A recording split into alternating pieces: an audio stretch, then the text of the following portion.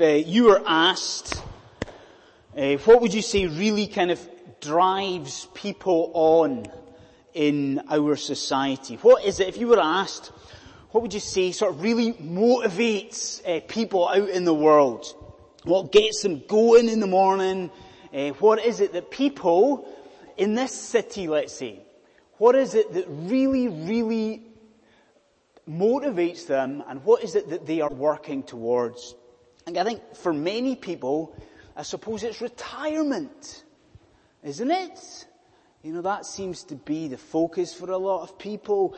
That's what they are thinking about, that's what they're working towards, maybe building towards, retirement. Maybe for other people, maybe for younger people, it's a bit more immediate, and it's about maybe working towards a new house, or a bigger house, or maybe even, if you've got loads of money, a holiday house. That seems to be the focus for a lot of people. That's what people are working toward.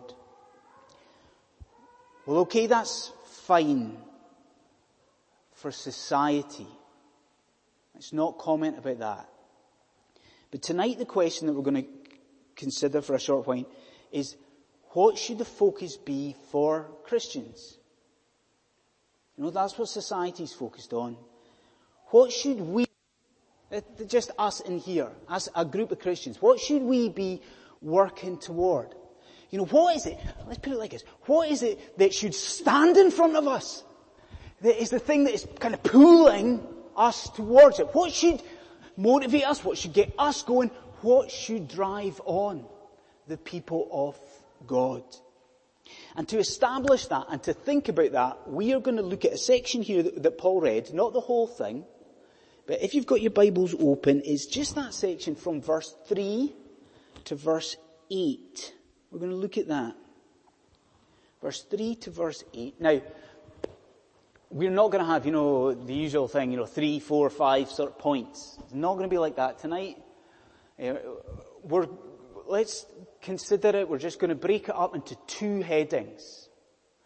And we've done this before, 2 headings, each with maybe 3 things beneath it. Okay? And there's probably more in the first heading, so maybe don't panic when I get to the second point. You think, he's still going. It's okay. Just 2 headings, each with 3 points. So, let's jump in. Let's think about the first heading. Right.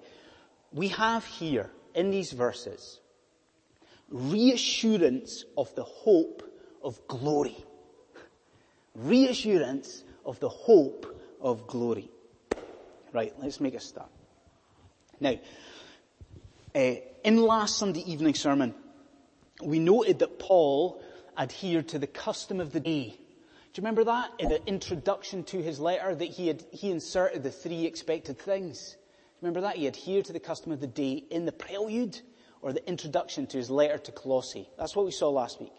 Now, tonight, we see again that Paul is adhering to expected convention, because he begins the actual body of this letter, the letter proper.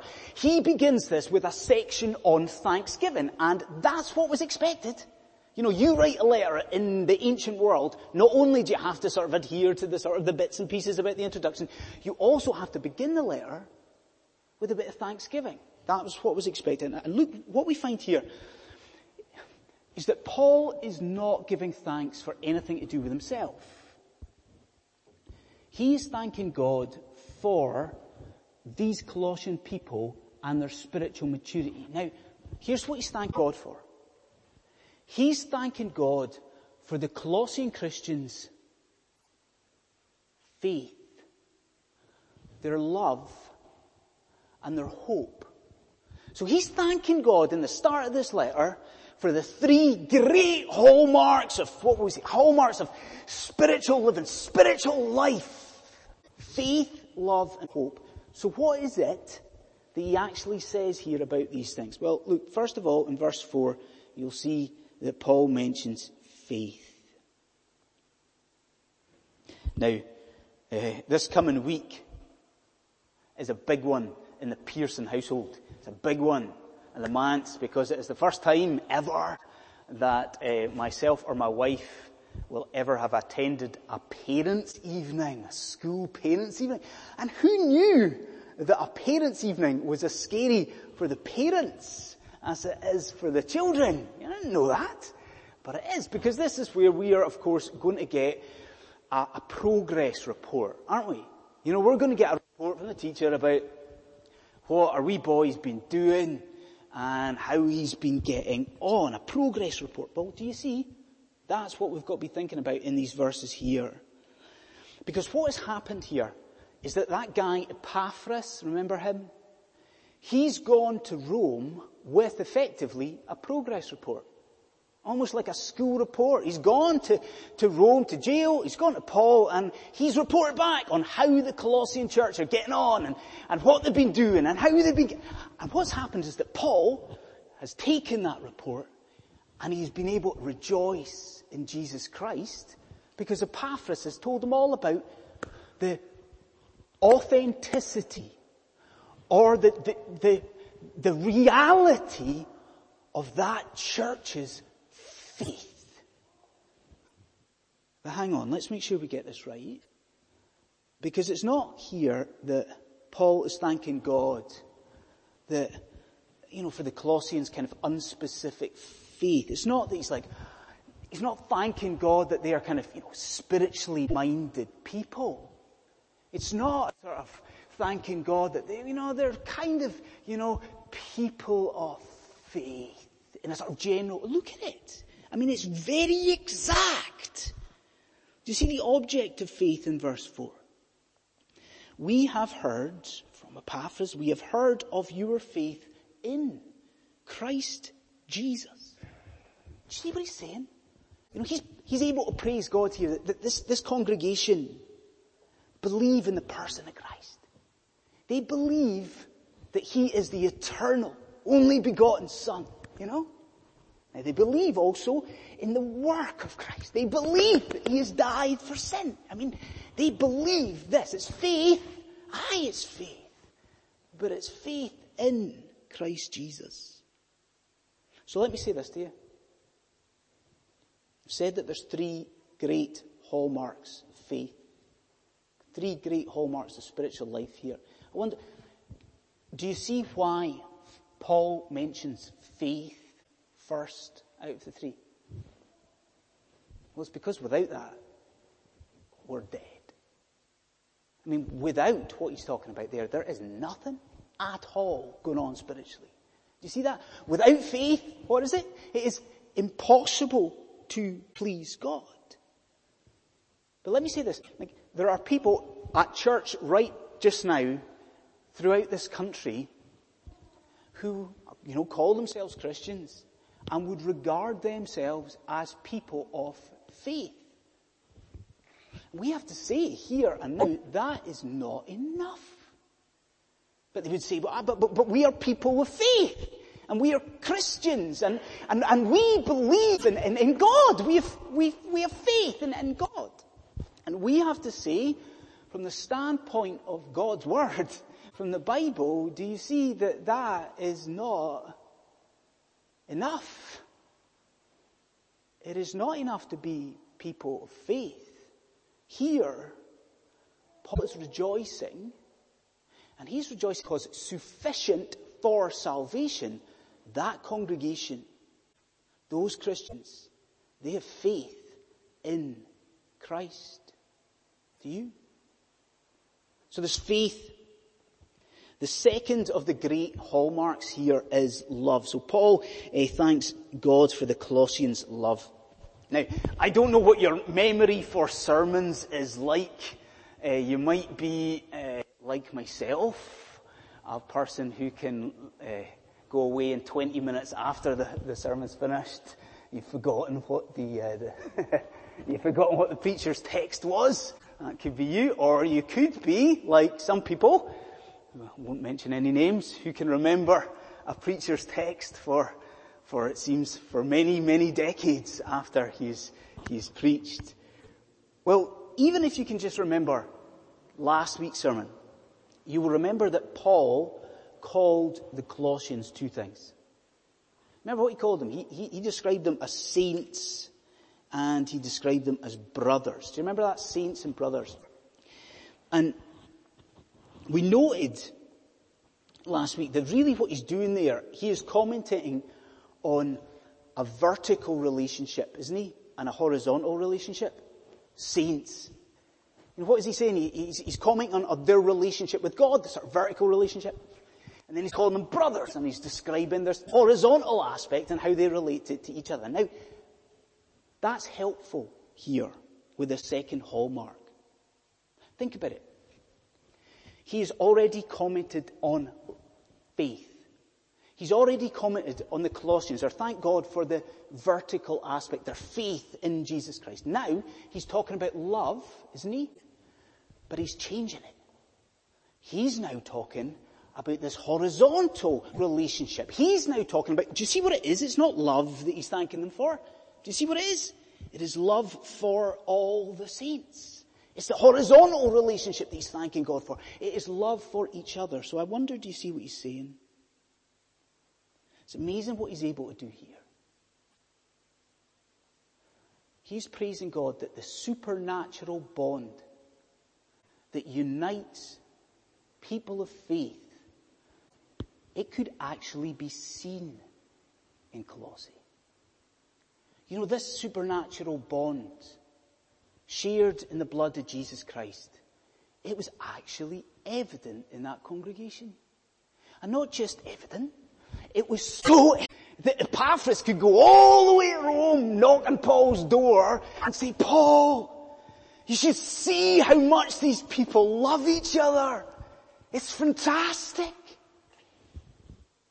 And you see the challenge for us. I assume you see the challenge for us. Let's think about it this way. If Epaphras was here tonight, you know, if Epaphras was here for a couple of months and involved in this congregation, what would you think? I mean, after spending a few weeks with us, would he be able to go away and would he be able to say, wow, Paul, you see those folks at London City Presbyterian Church? Man alive. They love each other. They clearly love each other. Now, we can laugh that off and just say, what's he talking about? That's madness. Epaphras here tonight. But do you see that one true sign of spiritual life is a genuine affection for our brothers and sisters in Jesus Christ? Do you see that? You know, one true sign, if we know that we are growing and increasing in spiritual maturity, a sign of that is not just if we're increasing in service. No. It's that we are increasing in our care for each other. It is a sign of spiritual maturity. There's faith, yeah. But Paul is thanking God that those Colossians loved each other. And then the third of the sort of great triumvirate here is faith, love, and hope. Now there's certain things in life that you expect to see sort of side by side. Okay? You might see a little boy running around the school playground sort of stuck next to his best friend. Okay? Side by side. Might see my wife, and you might, somewhere there's bound to be some sort of cake. A cupcake usually, so it's something that you expect to see together. And that might be what we're thinking here. Because so frequently do we see these things, faith, hope, and love in Scripture, we often see them side by side, don't we? Paul usually mentions these things one after the other, doesn't he? Don't make the mistake of thinking that's what's happening here. Because it isn't. These things here, faith, love, and hope, are not sat beside each other. Paul is emphasizing the last one. Paul is making a point about the last one. It is the hope here that is stressed. I mean, Paul's saying that hope is the basis of faith and love. Hope is the stress. So what does he say about it? Well, here, Paul is actually thanking God that the Colossians are looking to heaven. I mean, he's praising God here that these Christians have embraced the eschatological reality of their salvation. That they can see, I wonder if you'll follow me with this. They can see that their salvation is not all about the here and now with kind of heaven chucked on us a nice little cherry on top. That's not what salvation. That's not what it's about. He's praising God that the Colossians can see that the salvation that they have is about heaven. I mean, it's about the great consummation of all things. It's about spending eternity with God. And this time here, just now, well, this is the foreshadow. This is just a taster of what's to come. And you see that emphasis and what Paul's saying there? I honestly do not think that could be any more relevant to the church in London. And the whole of the modern church. Because isn't it true that we, as Christians, or the Christian world just now in Britain, is so preoccupied with the here and now? Isn't it? I mean, we see that with the prosperity gospel, don't we? It is all about now and what we can have now. And it's the same with liberal churches, is it not? What can we do and how can we act just now? It's the same with all these big healing meetings. It's the same. We're overly concerned with the present life rather than the life to come. And do you know what's really interesting? That's no new problem, because that was the problem in Colossae. See, remember those false teachers that I was talking about last week? Well, it seems that that's what they were doing. They come into Colossae and they've said, see that gospel you've heard? Nonsense. Forget heaven. There's no heaven. It seems as though these false teachers are saying, it's all about now. Forget that future aspect. And what does Paul do? Well, Paul writes, he thanks God that the Colossians have rejected that nonsense. And he reassures them that there is a hope. And I'll say this to you. Remember how we started the sermon? We said, what should motivate us as Christians? What should be that gets us going? It's that. It's heaven that should stand ahead of us, pulling us forward. And I wonder, do you see tonight why heaven should excite you as a Christian? Do you see it? When we talk about heaven in church, we talk about the fact that there isn't going to be any pain in heaven. And there isn't going to be any suffering in heaven, and there isn't going to be any grief, and there isn't any loss, and any obstacles, and any tiredness, and that's all wonderful, isn't it? But that is not why heaven should excite you tonight. Heaven should excite you because Jesus is there. Jesus is there. You know, we are going to a place very soon where we are going to see Jesus. And we are going to love Jesus. And we are going to spend all of our time with Jesus. You know, can you imagine it? And we are going to live with him. And we are going to learn from him forever. Do you see that it's heaven that it must be standing in front of us? That must be the motivation. No wonder Paul thanks God here for the reality of the Colossians' sure hope of glory. So the reassurance of the hope of glory. Okay, we got it. Faith, love and hope. Okay. Second heading. Let's consider the reassurance of the completeness of the gospel. So we've had the reassurance of the hope of glory. But secondly, the reassurance of the completeness of the gospel. Okay. What do we know? Well, we know that there were false teachers. We know that these false teachers coming in and sort of dismissing the idea of heaven and future hope. There's something else going on. There's a problem in Colossae. Because it seems from these verses here that what the false teachers are doing, was trying to undermine the gospel message that Epaphras had been teaching the church. Now, remember what we said last week, do you? That Epaphras was the guy who had set up this congregation. It wasn't established by Paul, it was established by Epaphras. And what does seem to have been happening is that these teachers, they come in and they say, see all that stuff that Epaphras has been teaching you about the gospel? That's nonsense. It's incomplete. That seems to be their stress. They're saying, Epaphras has taught you some stuff, but not enough. There's much more to the gospel. And the false teachers are saying, you listen to us and we will teach you the truth.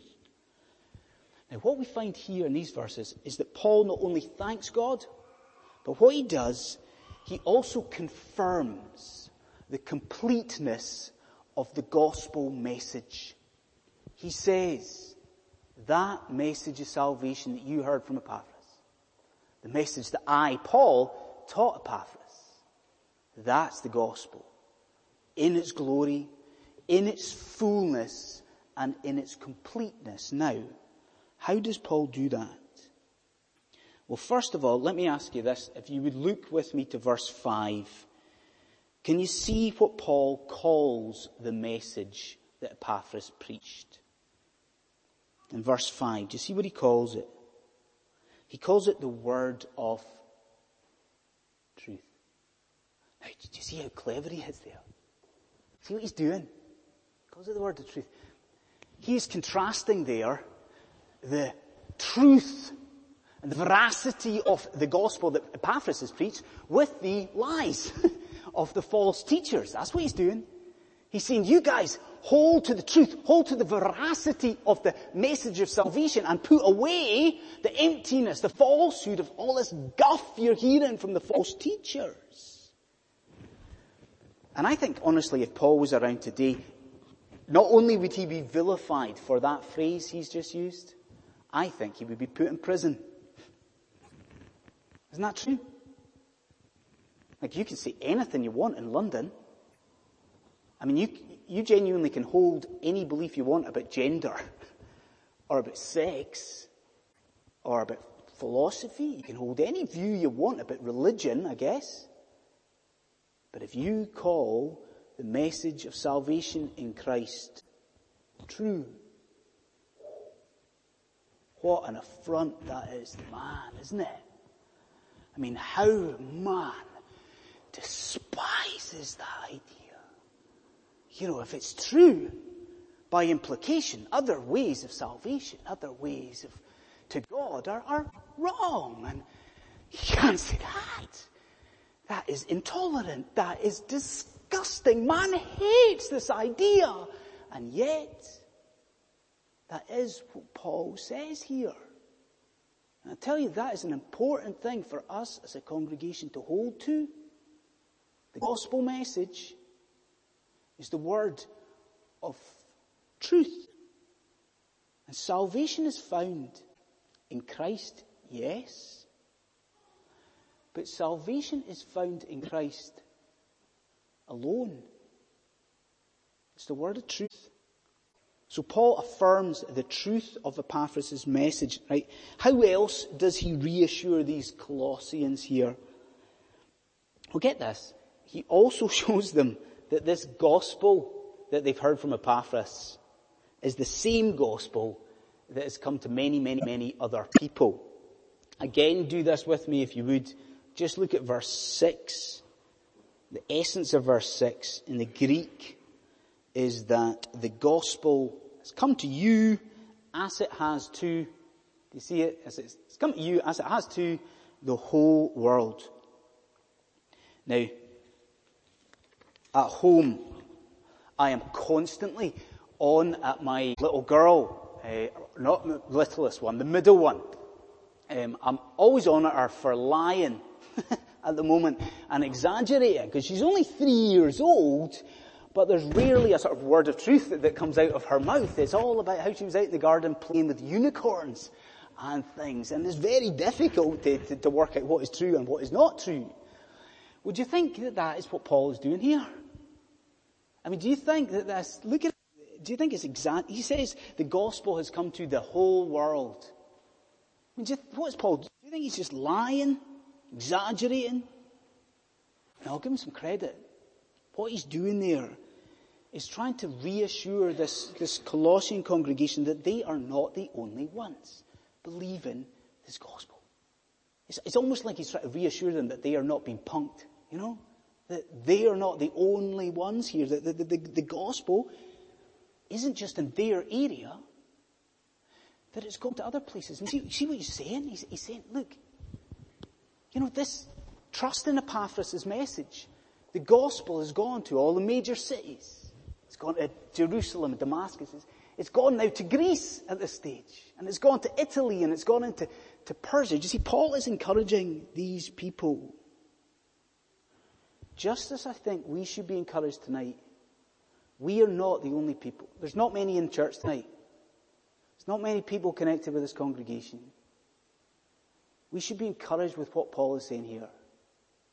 That millions of people, through the ages and right throughout the world, millions and millions and millions of people have heard this gospel. And not just that they have believed in Christ for their salvation. So he affirms the truth and he confirms that it's the same message that other people. This is the last thing tonight. To reassure the Colossians of the completeness of the gospel, Paul reminds them of the gospel's power. They're worried, perhaps, that what Epaphras has preached to them isn't the whole gospel. So he reminds these people of the gospel's power and what they've seen. Now, young people, teenagers or people in their 20s love mirrors. Don't they? Like you see it in the high street. Like young people love it when they sort of walk past a reflection of themselves in a shop window and they can stop and check out how they're looking. But I've found that you get to a certain age, I am now past that age, where the last thing in the world you want to see is a mirror. Well, what Paul, the apostle, is doing at this point is effectively picking up a mirror and holding it in front of the Colossian congregation, isn't he? Because he's saying to them, look, you want to be assured of the reality of this gospel message. You want to be assured that this gospel message is true, then what you need to do is look at yourselves. You want to know it's true. Look at what God's done amongst you. Look at what God has done within you. Look at what God has done in your whole congregation. He's saying, wherever it has taken root, what does he say? This gospel has borne fruit. It's resulted in good works from Christians. What else does he say? He says it's increased, this gospel. It's led to people's lives, been utterly, utterly changed. Paul's saying to them, as God's word is saying to us tonight, if we want to be assured of the truth of the gospel, then we need to look within on occasion. Is it true, this gospel? Well, consider what God has done in your hard heart. And consider how over the years he has chipped away at some of that hardness, hasn't he? By his grace. Hasn't he? Consider how God over the years has softened you to his mercy. We look within. And I want to end like this. What we've seen tonight is that Paul was thankful that this Colossian group of believers were holding to the gospel. He's thankful about that. But he's also concerned that they would continue to do it. I just want to ask you a question as a congregation. Where do you stand on that gospel? The gospel that Epaphras is preaching here? Do you believe in it?